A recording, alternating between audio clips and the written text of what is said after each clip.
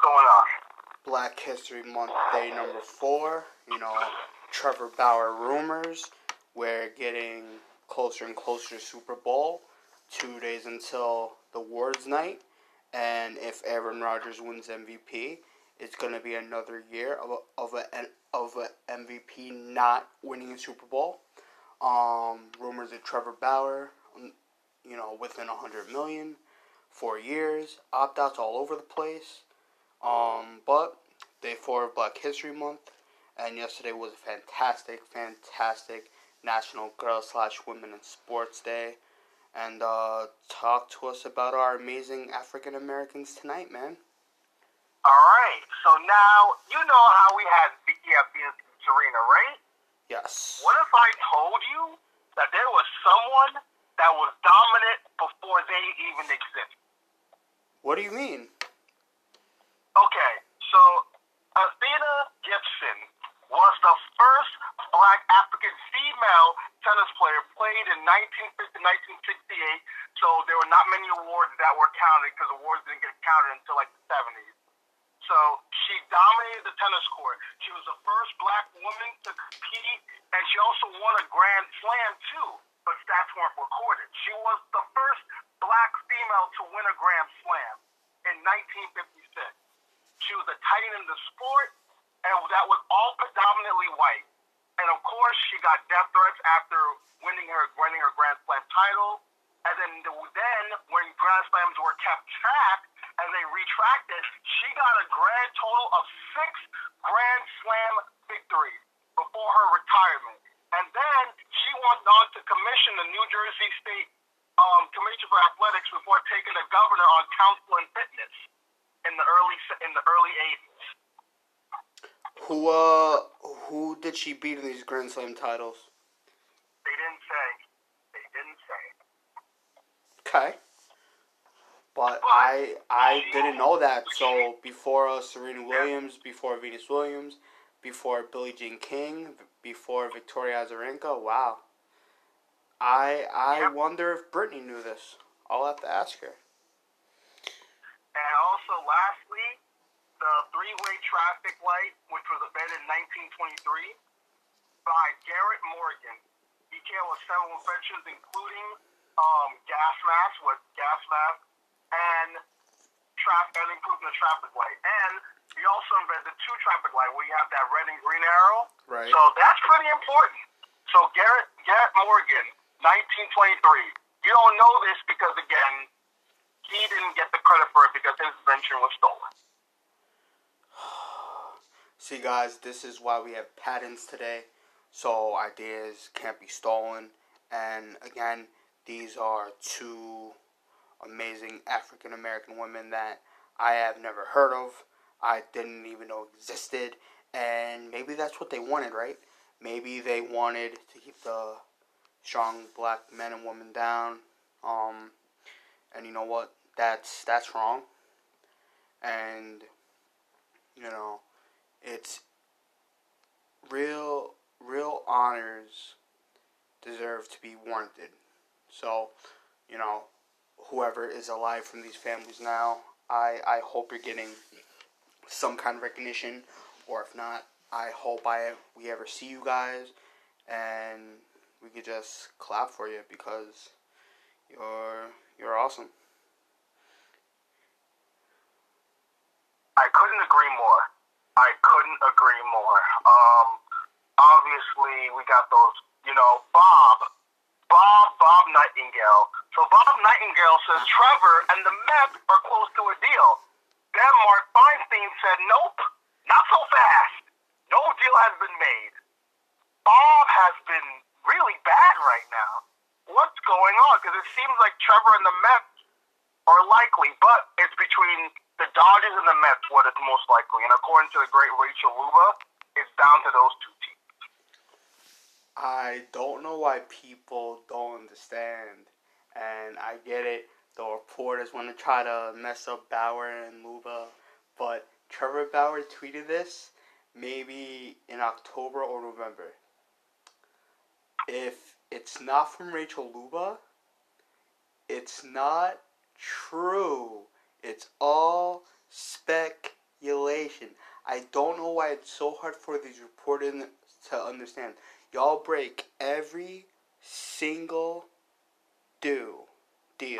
Every single deal. Can't you have Bauer have one? It's his own free agency. If it's not him or his agent breaking the deal, some speculate within that camp it's going to be Luba. Some speculate it's going to be Bauer. So, or maybe they'll both break it together in some way. It's going to be a creative way. I'm sure it's going to be good. But if it's not from them, do not believe in it. And I see everyone on social media hating it, annoyed. I get it. Okay, if you're annoyed at how long Bauer and Luba is taking this, I understand. But you know what? It's his free agency.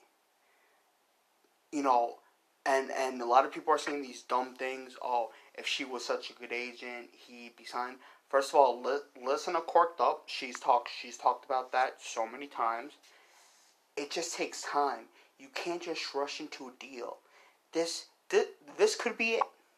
This could be his last contract, or maybe he opts out, and this whole thing happens again next year. Who knows? But people gotta stop. And for the people who are annoyed by it, why are you still tweeting about it? Why are you still talking about it? You're such a loser. If you're annoyed by Trevor Bauer and Rachel Luba so much, guess what? You wouldn't make tweets about it. You wouldn't talk about it. But you are talking about it. So shut your mouth. I agree 1,000%. Because everyone's was just annoyed. Well, guess what? Maybe if you stop talking about it, or maybe you just ignore it, because that's what I do. Honestly, I could care less about Bauer, but I'm not going to tweet about it. You know what? It is what it is. It's important stuff because we cover it, so it is news. And I give Rachel Luba all the respect in the world because, Bauer is basically elevating her, man. That's really cool. So I like it. I'm sure you like the way that Rachel Luba has been elevated because of Trevor Bauer. And if y'all don't like it, then just don't comment and keep it moving. And by the way, she's also Yasiel Puig's agent too. So even if Bauer does sign, it's not done, folks. It's not done. So y'all need to relax, and people gotta stop looking for reports. Again, let's and if Bauer's the one to break it, which he should be, I want the reporters to do the right thing. You always care about crediting people, right? Well, you gotta tweet credit to Trevor Bauer or Rachel Luba. That's who you have to credit. Not Passon, not Rosenthal, not Oni, not Feinstein, not Nightingale. Trevor Bauer or Rachel Luba. That is who you have to credit. You understand? So don't credit Jeff Passon. Okay? And I'm sure it's going to be in the contract. I'm sure Luba and Trevor are making it aware, hey, you got to let us break it. So if you're a team, don't be that guy. Let them break it. And if Trevor Bauer's first and then Jeff Passon's a second behind him, you can't credit Jeff Passon. You can't do it because he didn't break it. Alright? So that's just that. But guys, it's about to be Live at 5. Vic Evans, Stephen A. Turner. We're going to talk mostly football. We're going to talk a little title game of Packers Bucks. We're going to talk Bucks Chiefs. We're going to talk maybe a little three dirtbags. I told Vic and Steven what we're doing with Black History Month. They're going to have a couple people as well. And it's going to be interesting, man. Oh, I can't wait. It's going to be fantastic. See, guys, this is the beauty of modern technology. Steven can be in his house. Vic, you can be in yours. James, you could be in yours. And I could be where I am. And all of us could be on the phone at one time. And we are now with the guys at Live at 5. The wonderful Stephen A. Turner and Vic Evans. Guys, how's it going tonight? Well, good. That's... Guys, it's been so long since we've had you. I'm really glad you jump in, but before we get to all the fun stuff, we got some business we need to take care of. Serious business we need to take care of. Obviously, you've heard the news about Chad Wheeler. You've heard the news about Jared Porter. You've also heard the news about Mickey Callaway. So, obviously, you guys know the news. So, what are your thoughts about those three despicable gentlemen? I'll let Vic take it first. Go ahead, Vic. Yeah, I mean, it is. It's despicable, and the one thing I liked that the Mets did was come right out and handle it and get rid of Porter. I think the Angels would have done the same thing, except with the way the collective bargaining agreement works. Once Callaway said that, it wasn't quite how it wasn't true or whatever, he denied doing anything. They had to have an investigation. But, it's just a sad fact in sports in a lot of ways. There's still a lot of, quote-unquote Neanderthals out there that see women as something other than a sports reporter, or they try to use their knowledge or the power that they have to, I don't even use the word date, but, just they take advantage of the situation with these women. And it's really not that hard to respect women and understand that they're there to do a job. And it's just something, I'm hoping that we'll see fewer and fewer of these as we go forward. But there's still a lot of Neanderthals out there in the sports world. And it's sad. Yeah, I mean, it's something I can't wrap my mind around. I can't wrap my mind around sending a female 2 or 3 texts that she doesn't respond to, let alone 60.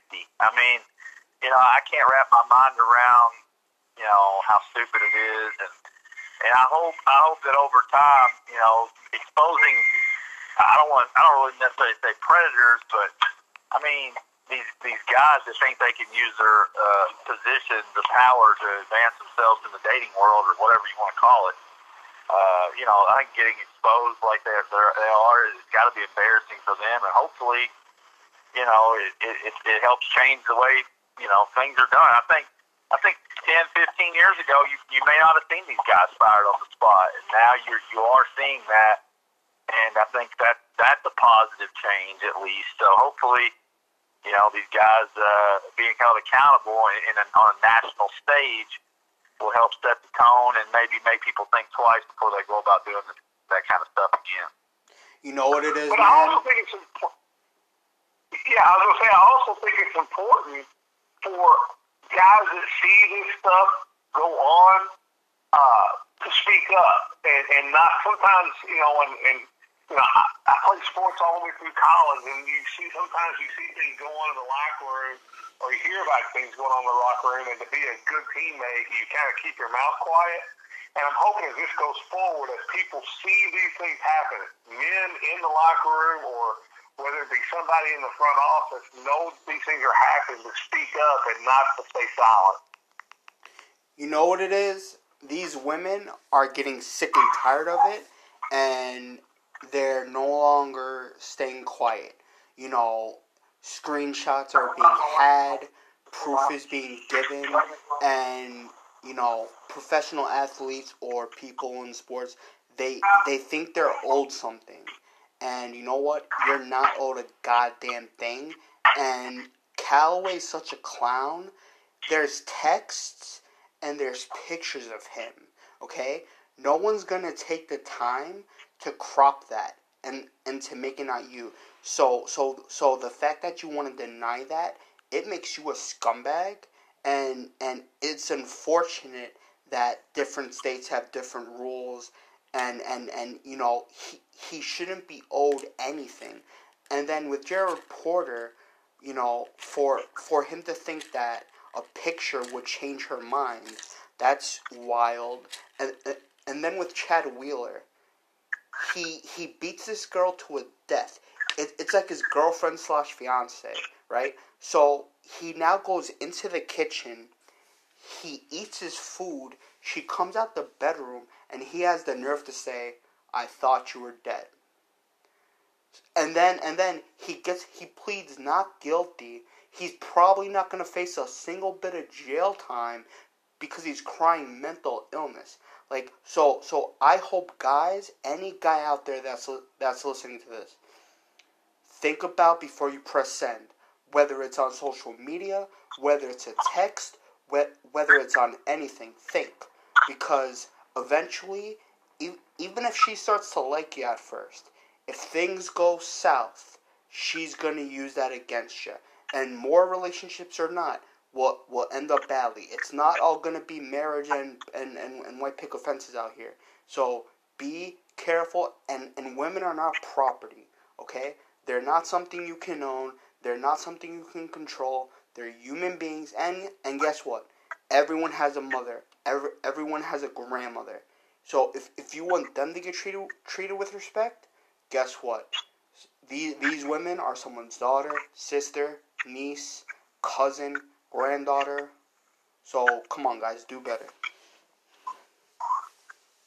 Yeah, we all have to do better. And women's sports is not going anywhere, and they shouldn't, because they make it better. And so, we just have to do better and hold each other accountable. I couldn't agree more. And now, on a positive, before we get into sports, this is obviously Black History Month. It's important for me, obviously, as an African American. This is really important because I get to learn a lot about my culture that I didn't even know about. Do you guys have any African Americans in sports that you guys like to share? Go ahead, Steve. Yeah, I mean, I would start outside the sports realm and just say that, being from Kentucky and being here in Owensboro, where we're from, it's not necessarily the most diverse community in the world. And growing up, as a white kid and not really coming in contact with a lot of African Americans, I would say the first real influence in my life that was outside of my dad. My dad always raised me with to not see color. And I'm blessed to have had a group of parents and grandparents that raised me that way. But the first African American that had an influence in my life was my seventh grade teacher, Mr. Action. He still subs for my daughter's high school class today, and just to come into contact with him, and he really helped me out. I was kind of a shy kid, didn't talk much, and he kind of took me under his wing, and it kind of set the tone at a young age that, I just don't see color, and then coming up past that, I think when you get to the sports world, Chris Carter is always my all-time favorite, and hearing the story of Chris Carter and everything he had to overcome in his life with the substance abuse, and then rising above that, Chris Carter was always my hero. Being a Vikings fan and a young Vikings fan, all he does is catch touchdowns, and there's been several different African American role models on the sports stage. I've always been. It's ironic that Charles Barkley says that he had that campaign where he said, "I'm not a role model, but I always loved Charles in growing up," and that was my NBA influence, man. That was no matter where he went. He was in Philly when I was young, and then I loved the Phoenix Suns. First time I ever cried as a sports fan was after the 1993 finals when the Suns lost. And then he ended up in Houston. That's where I ended up as a fan. So it's just too many to really name. But those guys really stood out to me, at least growing up as a kid. That had a lot of influence on me when I was growing up. Yeah, for me, mom was also a teacher. Tom Purcell, where he taught at Owensboro High School here. And I actually never had him as a teacher. He was next door to my English class, and he was a big sports fan. And I became really good friends with him. I loved the way the type of person he was, the class act he was. He was just a strong influence on me of how to treat people. He went on to become a principal here in town. I ended up coaching his son in baseball, and still a good friend with him today. And so I just always wanted to. I felt like that the way he treated people and the way he carried himself was always something I wanted to do when I grew up.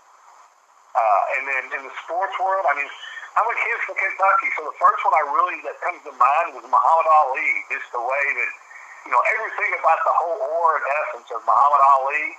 And then probably my first big time sports hero, that I can also remember was, I was a 11-year-old kid when Mark Higgs, who went on to play for the Miami Dolphins, was a star tailback at the high school here in town. And just watching him play and just the way he carried himself, not only at Owensboro, but later on at the University of Kentucky and with the Miami Dolphins, was always something that I admired. Those are awesome African Americans and teachers, man. They mold us, along with our parents. Teachers sometimes are more throughout the week than our parents are. They're where we go, to get taught from and learn from. So teachers are incredibly important, and they're also incredibly underpaid as well. And that's something that has to be changed, because there are a lot of jobs where regular people can do, but not everybody can be a teacher, man. It takes a lot. You gotta have patience. You gotta be able to be a good talker. You gotta be able to help people, build minds, mold, and it's awesome. We're a couple days away from the Super Bowl, but first we gotta go back to that Packers-Buccaneers game. There was a questionable call in the fourth quarter.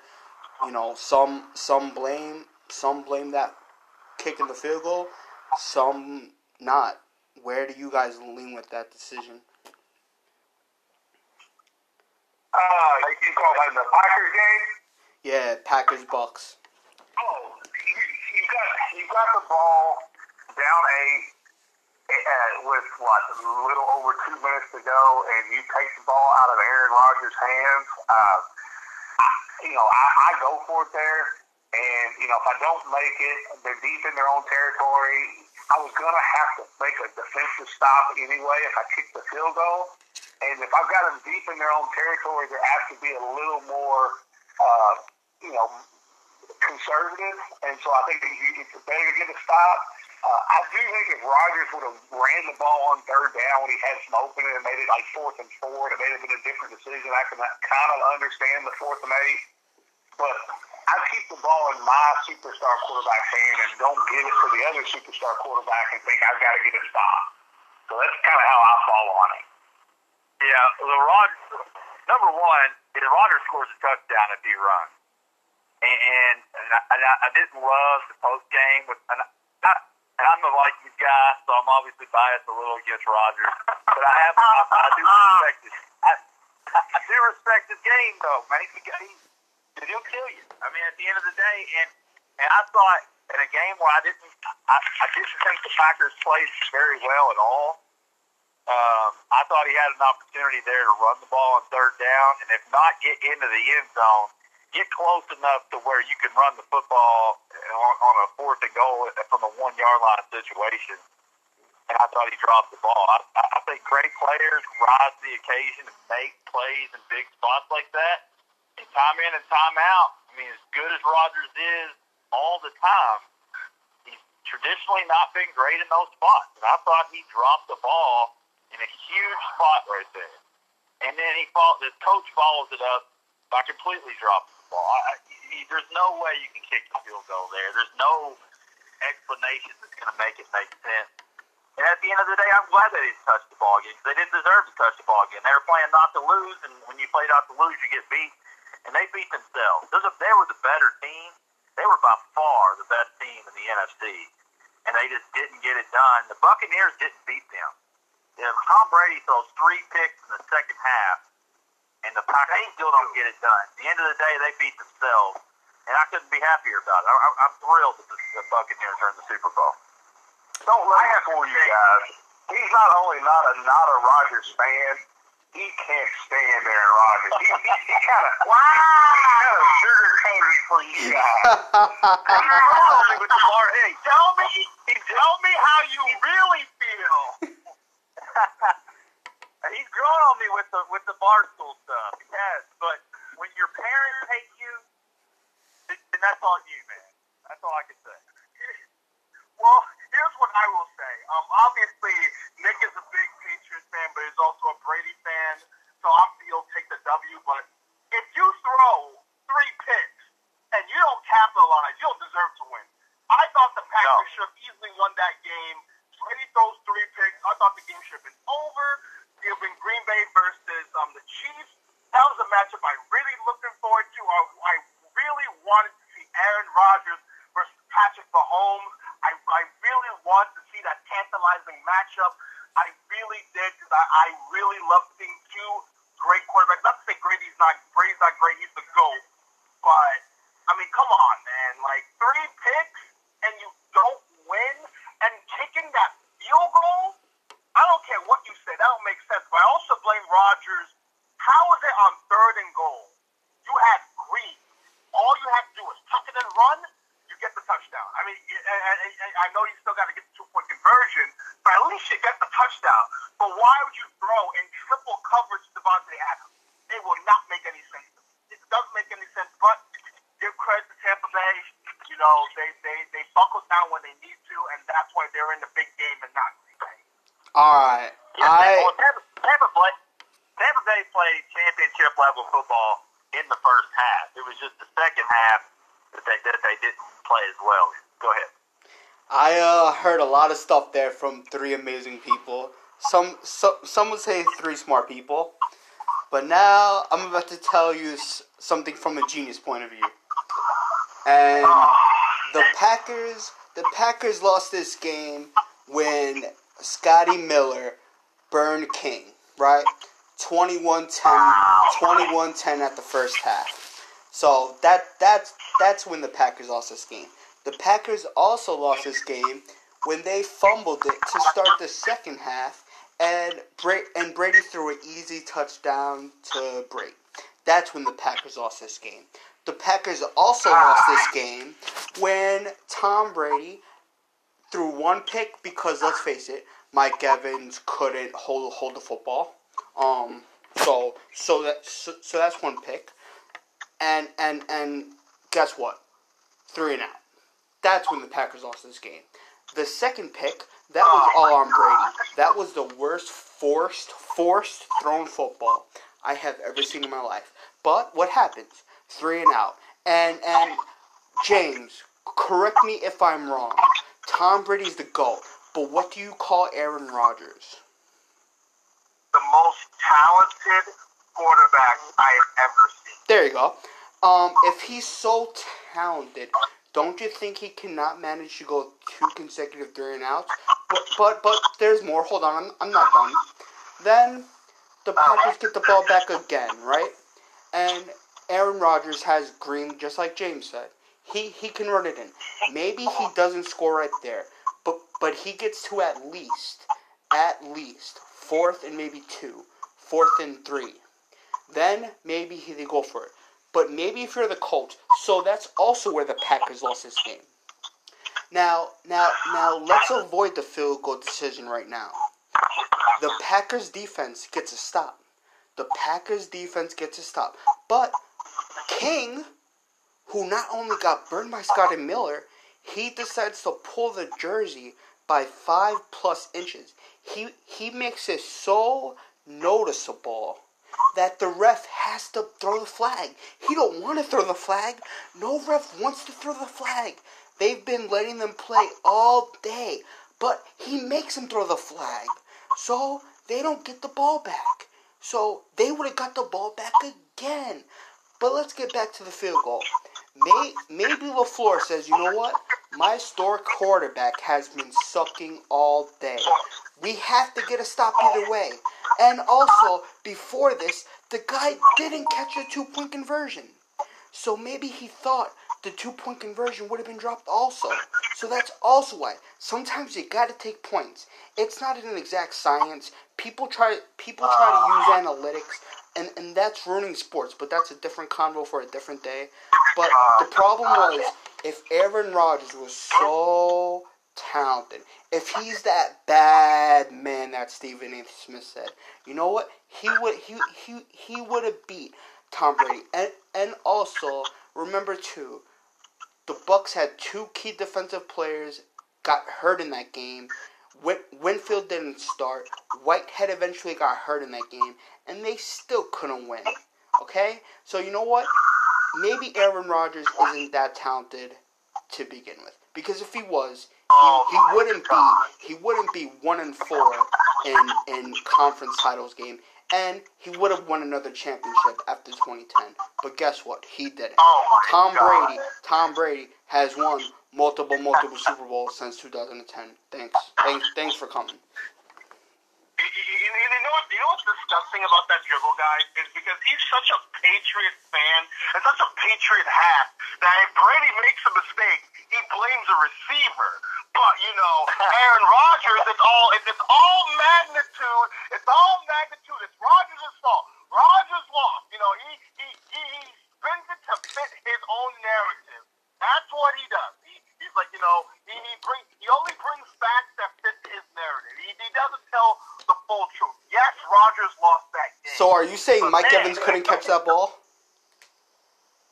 That's maybe Brady should not thrown that terrible of a pass. How about that? God. But we're gonna blame. But see, that's what Patriot fans do, guys.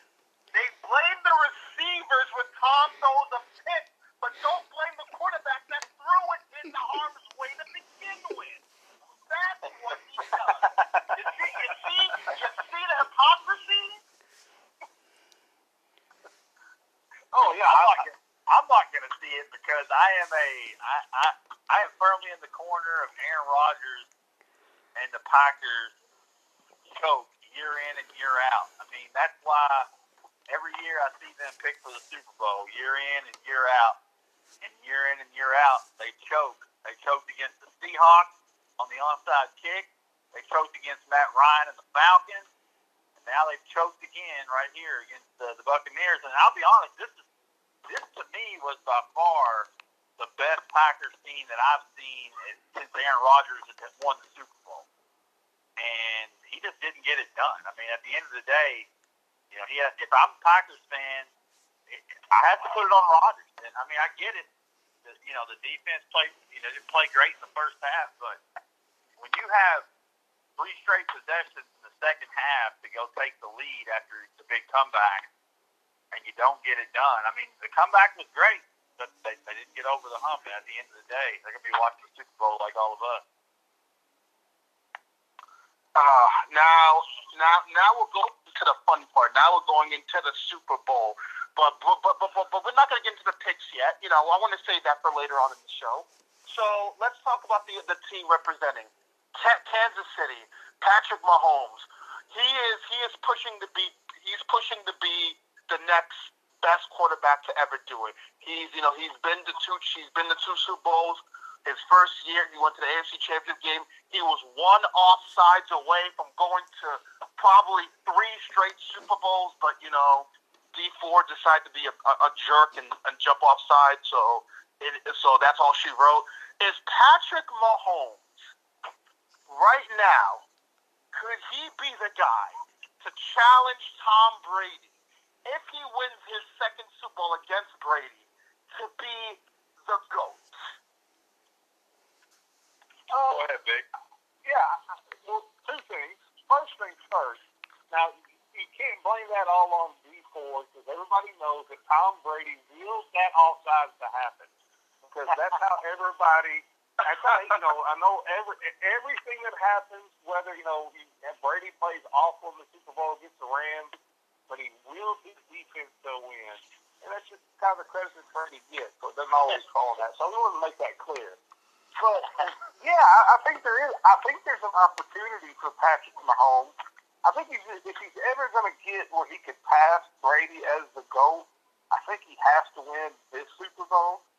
Not just because it's against Brady, but because if he loses the Super Bowl, he's still stuck at 1. And all of a sudden now Brady's at 7? Yeah.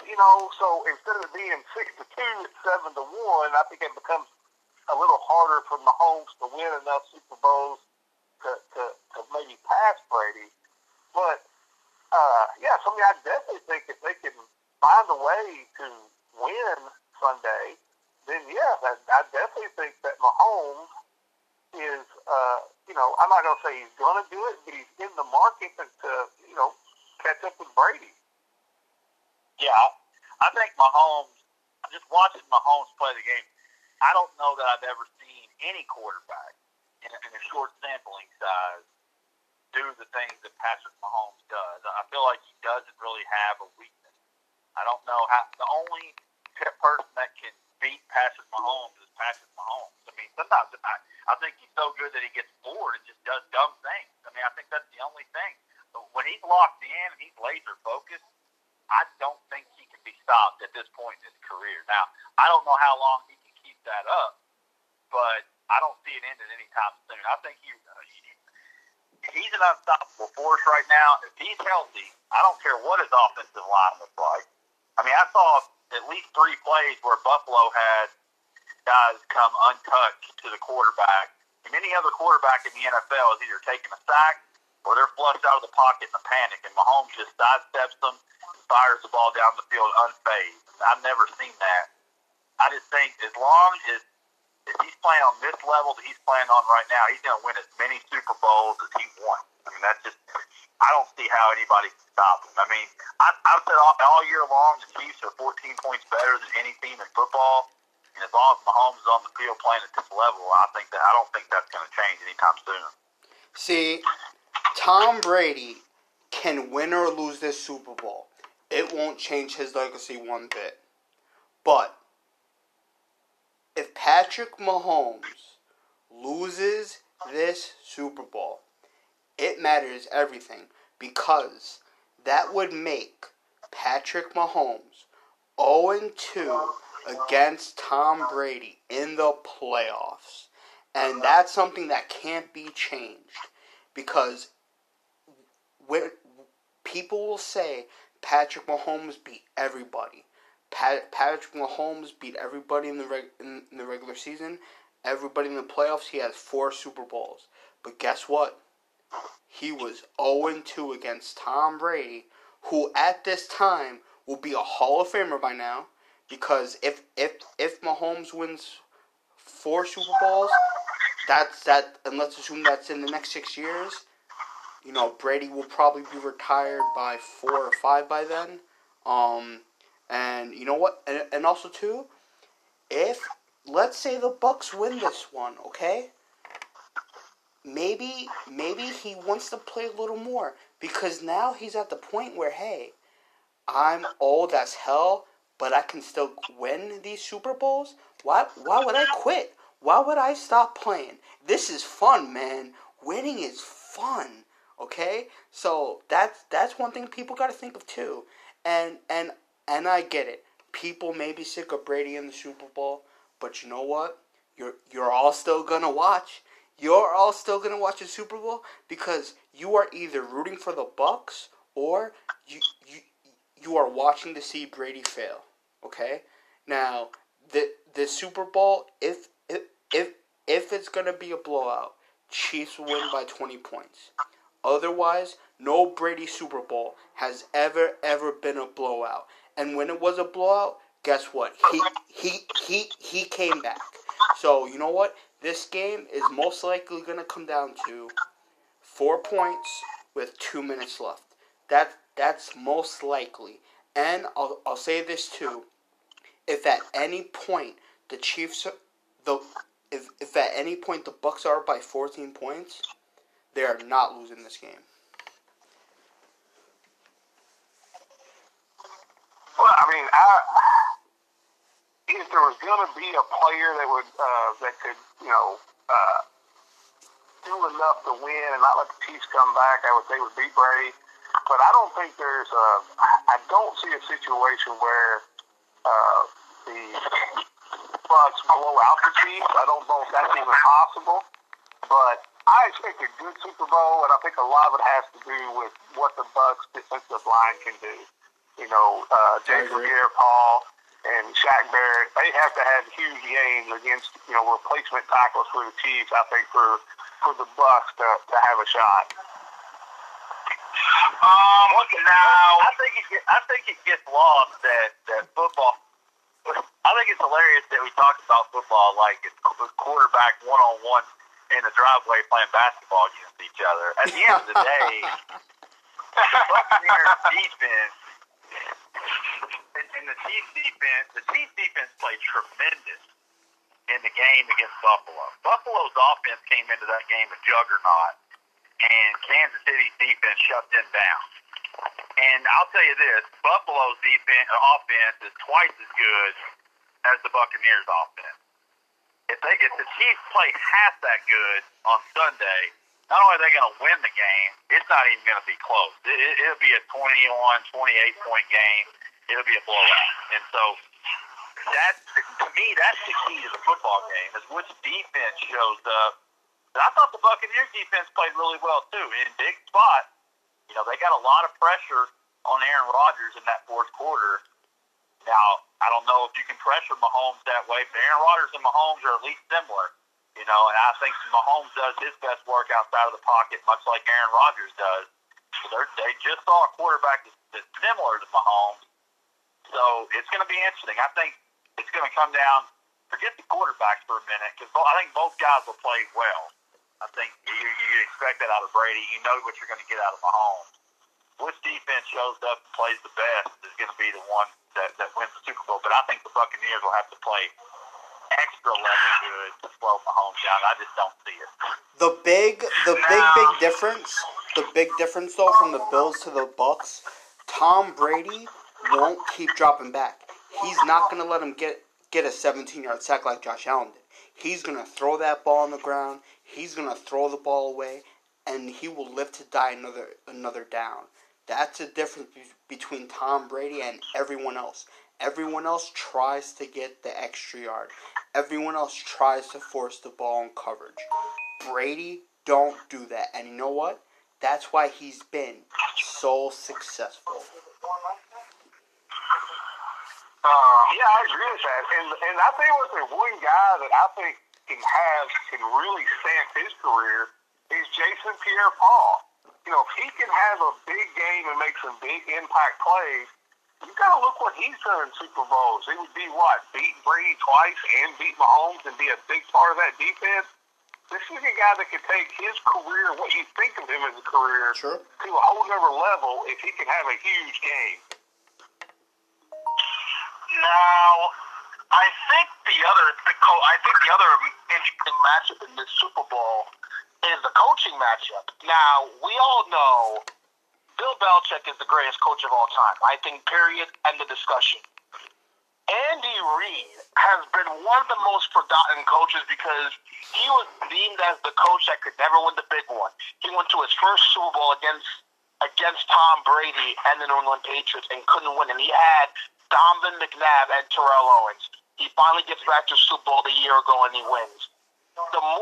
Do you think the more Super Bowls that Andy Reid wins, would that put him in that top 5 greatest coach of all time category? Like he's not touching Bill, but with Andy Reid winning championships, would he be in that top 5 class? I think so. I think Andy Reid not only winning this year, but I envision Andy Reid, as long as he wants to coach with Patrick Mahomes, he's going to win championships. I mean, so I look at Andy Reid and just say, for example, he wants to coach a couple more seasons and he gets 2 or 3 more rings. I think he easily goes into the top 5. Think back to John Elway. When John Elway couldn't get it done. I mean, John Elway lost Super Bowl after Super Bowl, and then he won one. And how much differently you perceive John Elway, maybe if he didn't win, didn't go on that run at the end of his career in the twilight. I think Andy Reid is the John Elway of coaches. I think when you look back on Andy Reid's career 20, 25 years from now, you're not going to remember the 4 championship games in a row that he lost, the Super Bowl that he lost. You're just going to remember that he built the Chiefs into a juggernaut because they're about, if Mahomes stays healthy, the Chiefs are going nowhere for a long time. I mean, the defensive players will change, the receivers will change, the offensive linemen will change, but if Mahomes is there playing the way he played the last couple of seasons, the Chiefs are going to be in the mix every year. And I think Andy Reid's going to have 2 or 3 rings by the time he's done, and it'll completely change the way people looked at Andy Reid up until last season. Yeah, I agree. He'll definitely be considered right up there at the top. I think Andy Reid comes off to me, I kind of view him as a modern-day Tom Landry. for a while there, the early years of Dallas, Landry and them couldn't get over the hump of the Green Bay Packers. And then he won a Super Bowl, won 2 Super Bowls, but he's still kind of maybe not considered the greatest because at that point in time, the Steelers had won 4. But, he's, look how many times he was in the playoffs all those consecutive years and consecutive winning seasons. I see Andy Reid as kind of the modern-day Tom Landry, and will go down as one of the great ones. All right, I mean, you got Bill, you got Landry, you got Shula, you got Lombardi. So right there, those are fantastic names. You also got Mike Shanahan. So right now, I guess maybe Reed would and then you got Bill Walsh. You got you got the Steelers head coach with Bradshaw. So there's a lot of talented names right there. So I don't know. Yeah, it's an interesting list. Now I think the key in order for the Bucs to win, did you guys see what you guys saw what Tyreek Hill did to the Bucs back in what, week 7, week 8? You can't let Tyreek Hill beat you over the top. And now it's going to pick your poison. Do you double Tyreek Hill so he doesn't beat you over the top and let Kelsey feast in the middle? Or do you take away the middle and then just put single high coverage against Tyreek Hill? What do you do if you're Todd Bowles? You got to double Hill. You have to double Hill. You live with Kelsey in the middle because no one in the NFL, I believe, is faster than Tyreek Hill. So unless it's a pure top corner, which I don't even think Gilmore or the one in the Bills can cover him one-on-one. So you gotta have help on Hill, live in the middle, and you gotta stop Bell in the backs. You gotta make them not kill you with the run game. Yeah, I agree with that. I think that's where Devin White comes in, the middle linebacker for Tampa Bay. I think that's where he has to have a monster game because he's probably going to be the guy that's going to be, getting some of the, because he's an every down linebacker. He's probably going to be guarding Kelsey quite a bit. But I think you can't let Tyreek Hill. I mean, he's the guy that can take it 85 yards in a heartbeat. At least if you're doubling him and taking the deep ball away, they gotta march the ball down the field, and that gives your line a chance to maybe, get a strip sack or get pressure on Mahomes. I just don't think there's any way you can try to play Tyreek Hill single coverage all game long. I think if they do that, they Jerry Rice numbers. He's still the greatest wide receiver, even though Steve doesn't always believe that. You can't let him put up Jerry Rice numbers in the Super Bowl. I think you got to double him and hope that your linebacking crew can at least. I don't think you can stop Kelsey, but I think you can at least maybe control him. Well, if you double team Tyreek Hill, McCole Hartman's going to have a huge game. It'll be the Super Bowl MVP if you try to put all your focus on Tyreek Hill. Hartman is lightning fast. I mean, you talk about Tyreek Hill being fast. And when you watch the Chiefs play, every single one of their players just play at a different speed than any defense can play in the NFL. And that's why they have the success that they have. And I think you have to take away the big play. To me, the way I would defend the Chiefs, and the only way I think you can defend them, is to play 2D safety as much as you possibly can, keep everything underneath, make them run as many plays as they possibly can before they get to the end zone. And because when obviously a lot more things can go wrong in a 10 to 12 play drive than can go wrong in a 2 or 3 play drive. So try to make them let them play between the 20s, but when they get inside the 20s, you hunker down and you hold them to field goals. You got to hope that your offense can just put 7 instead of 3 on the board. I think that's the only way you have any chance to compete with the Chiefs. Keep them out of the end zone, make them settle for 3. Now, for the Chiefs, right? You have to stop Antonio Brown. You have to stop Chris Godwin. You have to stop Gronk. You have to stop Cameron Brate. You have to stop Mike Evans. Those are 5 people. You can't double everybody, and Gronk, he hasn't been a big postseason monster, but he's had these few plays in each game that's been important, especially the Packers game. He caught the ball, he ran 20 yards after the catch. He made that big catch in the Super Bowl against the Rams. He made that big catch on 3rd and 17 against the Chiefs in that title game. So the past couple of years, he's been known for making big plays. So, which means the front 4 of the Chiefs will have to put pressure on Brady, and they'll have to stop the run game. Because so far, besides the first game against Washington, the run game has not been good for the Bucs. So, what would be your defensive plan to try to stop the Bucs? Well, I think, me looking at it, I think it's important for them to make the Bucs one-dimensional. I think for the Bucs to win the game, they have to be able to control the clock and run the football. Brady's going to hit some big plays, but I think Tampa Bay, it's more important for them to establish a running game. One, because Brady doesn't handle, he's not a young man anymore. He's not going to handle pressure like Patrick Mahomes is. He hasn't. True. He won't. So I think it's important for the Bucs to run the football. I do believe if Kansas City can control the Bucs running game and force the Bucs to be one-dimensional, then I think it's bad for Tampa Bay. Yeah, I think one thing that Kansas City does really well watching their defense is bringing pressure from different spots. I mean, Spagnuolo's done a good enough job with the defense to where he's getting mentioned again in head coaching jobs. I know he didn't get picked this time around, but it's something to watch going forward. I mean, he kind of had a stench on him when he went to Kansas City. I think he's done a tremendous job bringing pressure from the defensive backfield, making Brady make quick decisions in the game against the Packers where Brady made the mistake.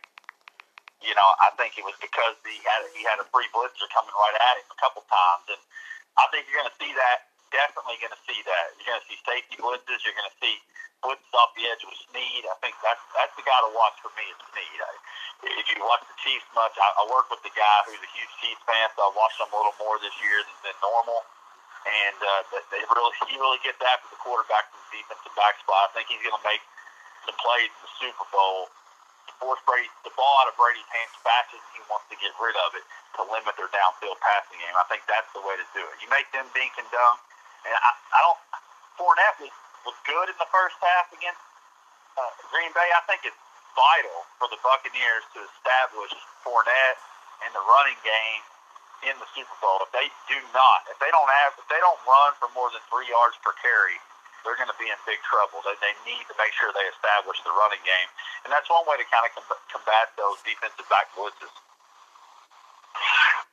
I want to switch. We'll get back to the Super Bowl in a bit. I want to switch gears and talk a little baseball, and this is kind of closer to the East Coast for me and Nick. So the Trevor Bauer news. So apparently it was broken by Bob Nightingale that Trevor Bauer signed with the Mets. Then Mark Feinstein has reported saying that no deal has been imminent between Trevor Bauer and the Mets, and you're hearing that the Mets and the Dodgers are the two teams ultimately vying for Trevor Bauer's services. He's the last big free agent to sign. Ultimately, where does Trevor Bauer end up? The LA Dodgers or the New York Mets, guys? I thought he was going to be kind of a Mets guy from day one. I thought the Mets would be right there into it. I think the Dodgers have kind of came in late. I fully expect with all, and I thought even more once you had the whole GameStop and AMC and shut down stuff and kind of came off bad looking with Cohen, that he would go ahead and spend the rest of the money to make a splash and change the narrative in the story. So I'm going to say it's the Mets. Yeah, unfortunately, being a Phillies fan, I think he ends up with the Mets. Now, I just before I guess you guys had called, I noticed I'd already thought it was a done deal. I kind of stepped away from the news for a minute, was making dinner for my girls, and I noticed that that they say now that it's not a deal in place. But I think they're heading. They got to be heading that. Nightingale's a pretty good. I mean, he's not normally a guy that puts out disinformation. Only thing I can think of is it's Bauer. He wants as much money as he can possibly get his hands on, and they're trying to drive the price up with LA, maybe starting a bidding war.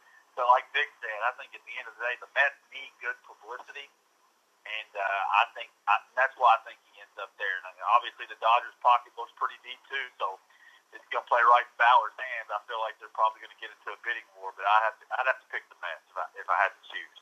You know what it is? These reporters are so sensitive, right? They want to break every single player. But from day one, Trevor Bauer said, if you don't see it tweeted from Rachel Luba, and that's his agent, it is pure speculation. And all these reporters are in their feelings because they want to be the one. They want to be the one to break it. So that's why they're coming with these stories.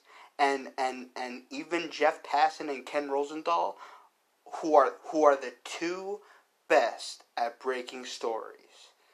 Even they're not really saying anything because they know that if it's not in the contract, Bauer's probably going to say, hey guys, this is my free agency. I got a creative way. I want to break it. Some people have thrown around, I want to see it broke from a Super Bowl commercial. It'd be super expensive, but I think that would be really creative. But he's going to do it on Watch Momentum. It's going to be him or Luba to break it. And the reporters just have to understand that. If Bauer signs a 5-6 year deal, that's his last contract. He's about to be 30 years old. Maybe, but if he signs, a 4-year deal with the opt-out after the second, big money in the start, then we're going to do this again in a couple of years. But if he signs with the Mets, man, what a rotation that is. You got Jacob deGrom. You got Trevor Bauer. That's the 3 last Cy Young Award winners on one team. You got Carlos Carrasco. You got Marcus Stroman. You got Noah Syndergaard when he comes back. Before he comes back, you got David Peterson, who's their big prospect.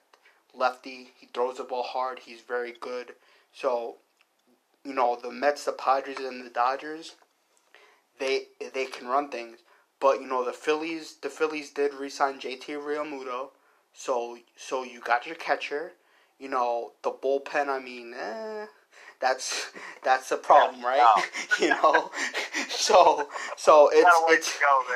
it's gonna be tough. But if it's me right now, my 3 off-season winners are the Mets, the Padres, and not Tampa, because Tampa lost a lot of people. But it's gonna be exciting stuff. And I agree. There are times that reporters try to be first to break the story, and that may be the case here. But let's also don't forget there are many times that agents and other people leak stories about breaking stories to help drive prices up for players and create competition. And I'm not saying that's the case here, but let's just also admit the fact that goes on, that agents use the press to either try to drive the price up, hey, he's getting ready to sign, and maybe the Dodgers jump in and offer him more. That goes on also. True.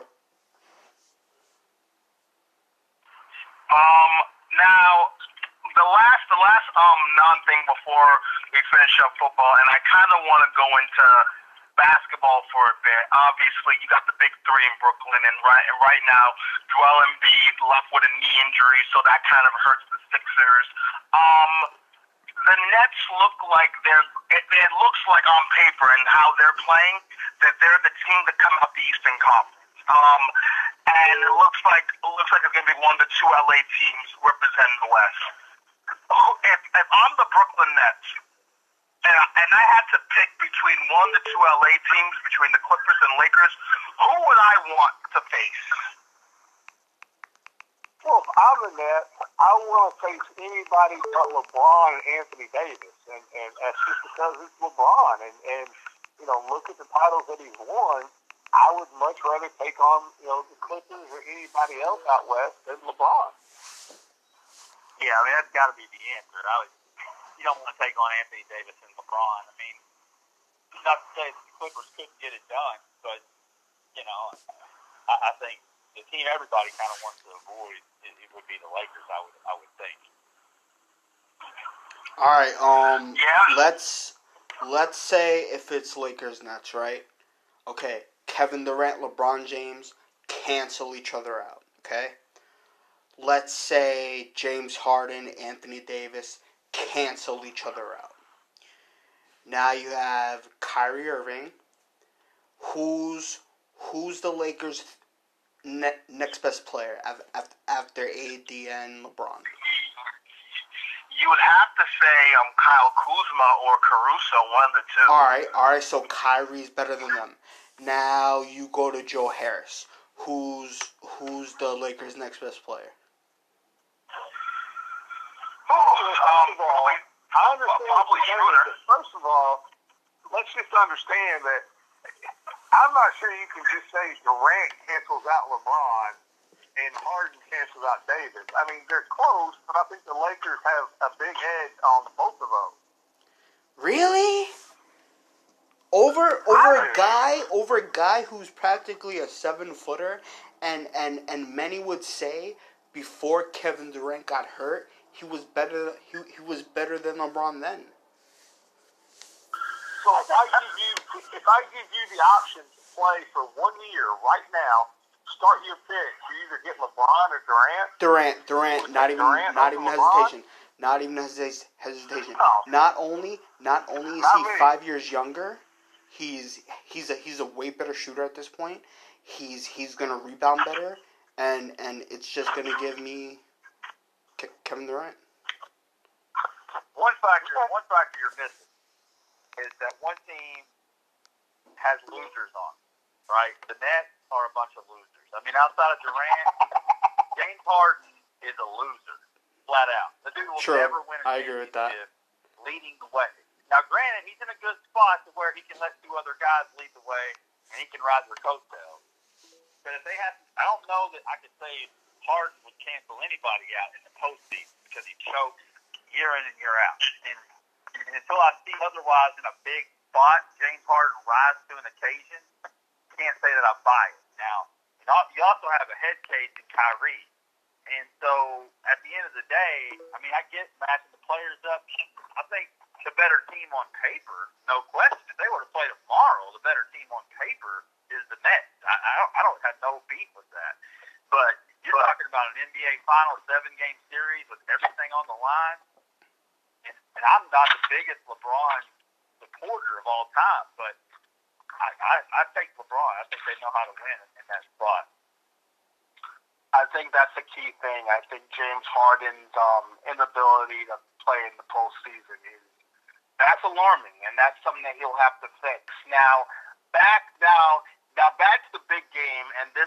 Hold on. So before we legacy that he couldn't beat Eli Manning. No one wants to talk about that. No one needs to talk about that.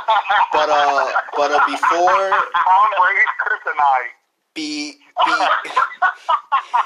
Before we get into some rapid fire and some Super Bowl predictions, yesterday was Nationals Girls/Women in Sports Day. You know, women in sports are a very important thing. You know, this Sunday we're gonna have Sarah Thomas be the first ever woman referee. You know, we have Kim Mang as the first female general manager of a baseball team. We've had so many firsts lately, and women just been kicking ass and taking names. So, you know, Vic, James, Steven, tell us, with the exceptions of moms, right? Because we all have amazing moms. Give us a couple of women that you are fond of, you know, role models, whether it's a teacher or sports or just someone in your community, you know, someone that's done a lot. Yeah, it's funny you asked this. We actually had this as one of our LA 5 questions, 2 weeks ago, Steve? that we talked about this. And first and foremost, the one thing that we try to do, we have a nice platform with, our ESPN radio here in town, and we try to promote as many women like you guys do. We've had a lot of the same guests, and the one thing when you do that and you realize it's just how good they are, whether it be Sarah Sanchez, Emily Walden, Emily Van Buskirk, they're all great. But I'll give you the same answer I gave Steve on this question. I had 4 that were really influential in different ways. 2 of them were teachers that I had at different times, and one was an English teacher by the name of Phyllis Church, who affected me in so many different ways, and not just teaching me how to write or speak or whatever, just so many different ways. And the other one was a history teacher I had by the name of Nancy Bradshaw, that was my high school history teacher. History is a passion for me. I'm a history geek, and she's kind of the one that brought that out, and it made me feel that it was okay to enjoy reading and doing a bunch of other stuff. And on the sports side, I gave 2. One was when I was younger, and it was one I think would shock a lot of people because I'm a baseball, football kind of guy, but I love Martina Navratilova. Just the grace and the power and the way she played tennis. I always found that fascinating. I used to try to find, this was back when ESPN was really cool, where it had, Australian rules football and a lot of tennis on it. If she was on ESPN, I was watching her play. And then the other one was Pat Summitt, because all my life I knew I wanted to coach, and I always thought Pat Summitt was just such an amazing coach, and tried to read as much as I could about her. And just that, to this day, you can still see that stare, and it'll still affect it. So those were 4 for me, 2 in the sports world and 2 outside the sports world that had different effects on me, but really positive effects on the person I've become today. Yeah, for me, when we did on the show, I geared it more towards sports, but it's just growing up. My first job was in J.C. Penney's in the catalog department, and I got to work with about 3 or 4, older ladies who really took me under their wing and just working. You spend a lot of time at work. Even when you're growing up, even in high school, 20, 25 hours a week. And I still see them today, and it's like they're like family. I feel like they were kind of my work family, and they kind of helped mold me and teach me respect. Along with, of course, I had a great background. Really close with my mom and my grandmother, of course. But when you talk about the sports side of things, it always, when I was a little kid, I was a huge wrestling fan, and I used to love Miss Elizabeth. Like when I would see Miss Elizabeth, I loved it. Of Miss Elizabeth, and I remember when I was a kid, and my uncle took me to the matches up at Notre Dame at the gym up there. He used to live up in South Bend, and saw Macho Man take on the Ultimate Warrior, and most people eyes were glued to the cage match. I was just infatuated with Miss Elizabeth. I always thought she was tremendous, and first lady of wrestling and whatnot. But as far as being a sportscaster, I think growing up watching SportsCenter, back in the day when ESPN would have SportsCenter was it.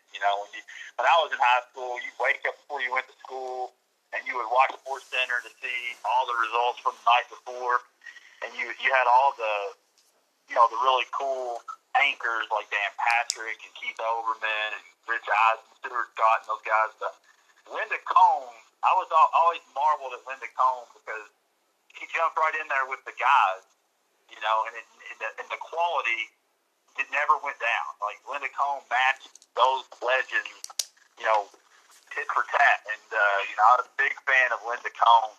And I would see, because you always look at the team that was doing SportsCenter that day, like, it's going to be a good SportsCenter, or, it's going to be funny or whatnot. And when Linda Cohn was on there, I always really enjoyed it. So I liked her a lot as well. For me, especially growing up, it was probably my 8th grade English teacher, Miss Lobo. She's one that pushed me interested in play sports, especially since, I played football, so it's really, and it's really her that actually helped me. So that's that. Also, it's funny, my assistant coach was actually a female for the freshman team, and it was Mrs. Smith, and she was the one that always hyped me up, and she always called me like the next TO because I played receivers in high school and always had that TO attitude, you know, because when you're a receiver, you always got to think you're the best. You always got to think that ain't no one better than you. So that was that. And as far as in the sports world, I mean, Linda Cohn to me was one of the pioneers. Lisa Salters was another one that I really enjoy and I really admire. And even currently today, I'm a huge fan of Nina Kimes. I think she's great. I'm a fan of Tony Collins on ESPN. Anita Marks locally here on ESPN New York. And it's just those women in general are taking names, kicking butt, doing everything. And it's just so inspiring that these women are there in our lives and they're doing great things. And also Mika Andrews too. And it's just the list goes on. I can name a lot, but those women on the top of my head have inspired me to be the best that I can be. And I'm really grateful that you guys. I'm surprised that you guys let Stephen A. Turner get away saying he worked in the JC's catalog department and not say, dang, you are old. Because I'm not sure a lot of your listeners are going to know what the catalog department was. Man, hey, listen, I grew up in the catalog department. Let me tell you right now, I spent a lot of time in the catalog. That molded me into who I am today, man. Those ladies in there, they really took care of me. They helped raise me, man, and that was. Yeah, nobody knows what a catalog, right? Amazon, you just point and click, it's at your doorstep. Back in the day, you used to have it sent to the store, and I'd go fetch it for you and pay me. So that's kind of how that was. The reason why I knew what he's talking about, when I was 20, I actually worked at JCPenney, and it was at a time where they were trying to push their catalogs back in, a little remembrance. So yeah, a lot of jobs in retail. And my teacher, her name was Miss Papadopoulos. She was Greek. She lived 3-4 blocks from me. She was my fourth grade teacher, and she also taught 6th grade. So I had a best friend growing up, and we lived close together. So there were times where if I couldn't be picked up by my mom, she would take us to the park, and she would wait till one of our parents came and got us. And she was just a cool lady. If any of y'all ever met a Greek woman, you know Greek women are tough. They don't put up with your bullshit. They make you sit down and listen. And as far as women in sports, Pat Summitt, I agree. She's like Coach K in men's basketball. She was strong. She smart woman. She won a whole bunch of games. She got passed, I think, a month ago, in wins. But she's just a fantastic woman, and so many great women anchors. That James mentioned. Another good one was Jessica Mendoza for ESPN, and Jenny Finch, Olympic softball player. So yeah, but James, do rapid fire. Alrighty, you guys ready for some quick take rapid fire football? Let's get it. Good. All right, where do you guys think Carson Wentz ends up? Is he going to stay with the Eagles, or is he going to play for a different team?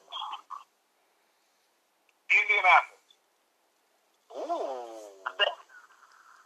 I think he stays put. I don't think the conference. I said that about Goff too, and he got moved the next day. So keep your eyes on it. But as much money as he made, the compensation I think the Eagles would want to return. I have a hard time seeing a deal being able to be worked out. I think they would have kept Doug Peterson if they didn't want Carson Wentz to be their guy. I think that's where the strife came in. So I got to say he stays in Philly. Where does Sam Darnold end up? Does he stay with the Jets, or does he too play somewhere else? Ooh, that's a tough one. I'll say this. I do think Deshaun Watson is going to end up staying in Houston.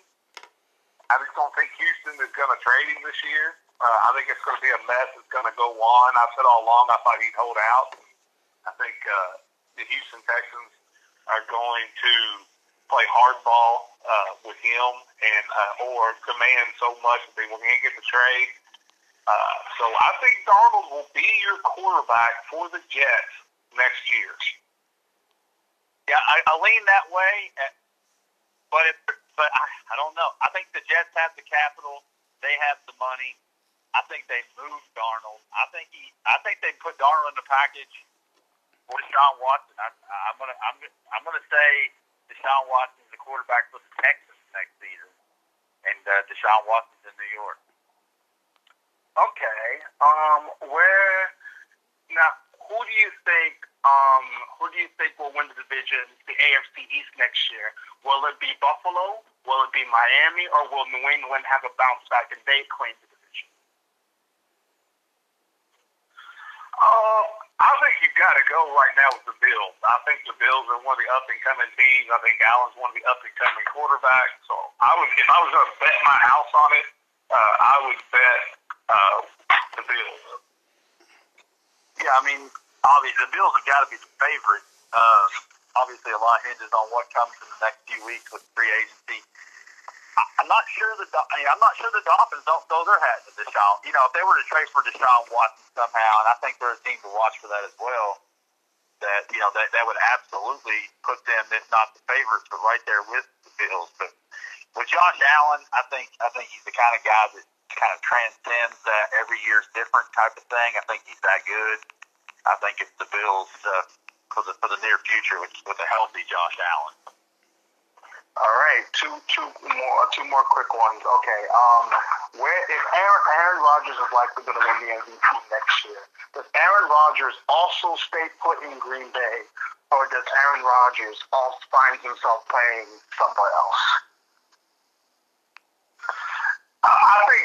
I don't think there's. I thought if there was a chance for Aaron Rodgers to maybe force his hand and go anywhere, it would have been with the Rams. So he can do like Jeopardy and the Hollywood stuff that he wants to do and play football. But since the Rams have made the move and gotten Stafford, I don't think there's any way, unless he just retires, if he's playing next year, he's playing for the Packers. Yeah, there's no way the Packers are moving Aaron Rodgers. If Matthew Stafford commands 2 first-rounders and a third-rounder, I can't imagine what a guy like Aaron Rodgers would command. I mean, you'd have to give up 8 first-round picks to get him. I think he stays in Green Bay. But I'll tell you, a dark horse team to watch if something crazy happens is the San Francisco 49ers. They're going to make it right with the passing on him the first time around, and that's a team I'd keep my eye on if there's anything happening with Aaron Rodgers. But they're after my guy Kirk Cousins right now, so at least that's what I'm hearing anyway. And lastly, you know this is going to come. You know I'm going to ask it, so I'm going to ask it again. Vic, Stephen A., who are your Super Bowl? Who do you think is going to win? Who do you think is going to win the Super Bowl? And what is the final score for both of you? Vic, starting with you, and then Stephen A., you finish it off. I think it's a good day early. I think the Bucs defensive line gets some pressure on Mahomes early, but then I think the Chiefs settle in. Andy Reid makes a couple adjustments. Chiefs win 37-24, 4 touchdown passes for MVP Patrick Mahomes. Ooh, yeah, I'll go. Okay. I'm gonna go big time on the Chiefs too. I think the Chiefs 38, Buccaneers 21. And I don't know that it's an entertaining second half. I think the game's in hand by early third quarter for the Chiefs. I just don't see a path. I mean, unless the Buccaneers defense surprises me. The good news is for Buccaneers fans is I have literally struck out on about 8 of my last 9 Super Bowl picks. The Bucs are really feeling good because for you guys to know this, we pick games every Friday. Steve picked the Redskins to beat the Bucs, He picked the Packers to beat the Bucks. So if he'd have picked the Bucks today, they would have not shown up Sunday. Also picked the Saints, so there's that. And I'll say this: if Alex Smith would have played in the wild card game, the Redskins would have beaten the Buccaneers in the wild card game. You guys want to see me cry, don't you? That's what happens. You guys want to see me cry. I love it. I know it. You're mean. You're not nice people. I don't like that. Why do you want to see me cry? Why do you want it to be a boring second half? Come on, man. What's wrong with y'all? I know. It is Brady. I mean, at the end of the day, sometimes you just can't explain what Brady does. So I hope it's entertaining. But I don't know. Just looking at the Chiefs, they look like they're an unstoppable force. Tears bring character, guys. Tears bring character. I need to see Nick humbled so that if he's crying, you know what? It brings more of a human element to the show. It brings a human element. But don't forget, guys, catch Vic Evans, Stephen A. Turner, live on 5, 102.7 The Game, Oswego. Check everywhere you get your radio listings. These guys are fantastic. Monday through Friday, 5, 6 Central Time. These guys are great. So tune into them. Vic, Stephen, as always. Thank you for coming on. We love your picks, and we love for you guys, especially if you're right. Then our show will become entertaining once the Super Bowl is over, and I get to have a ball. So thank you.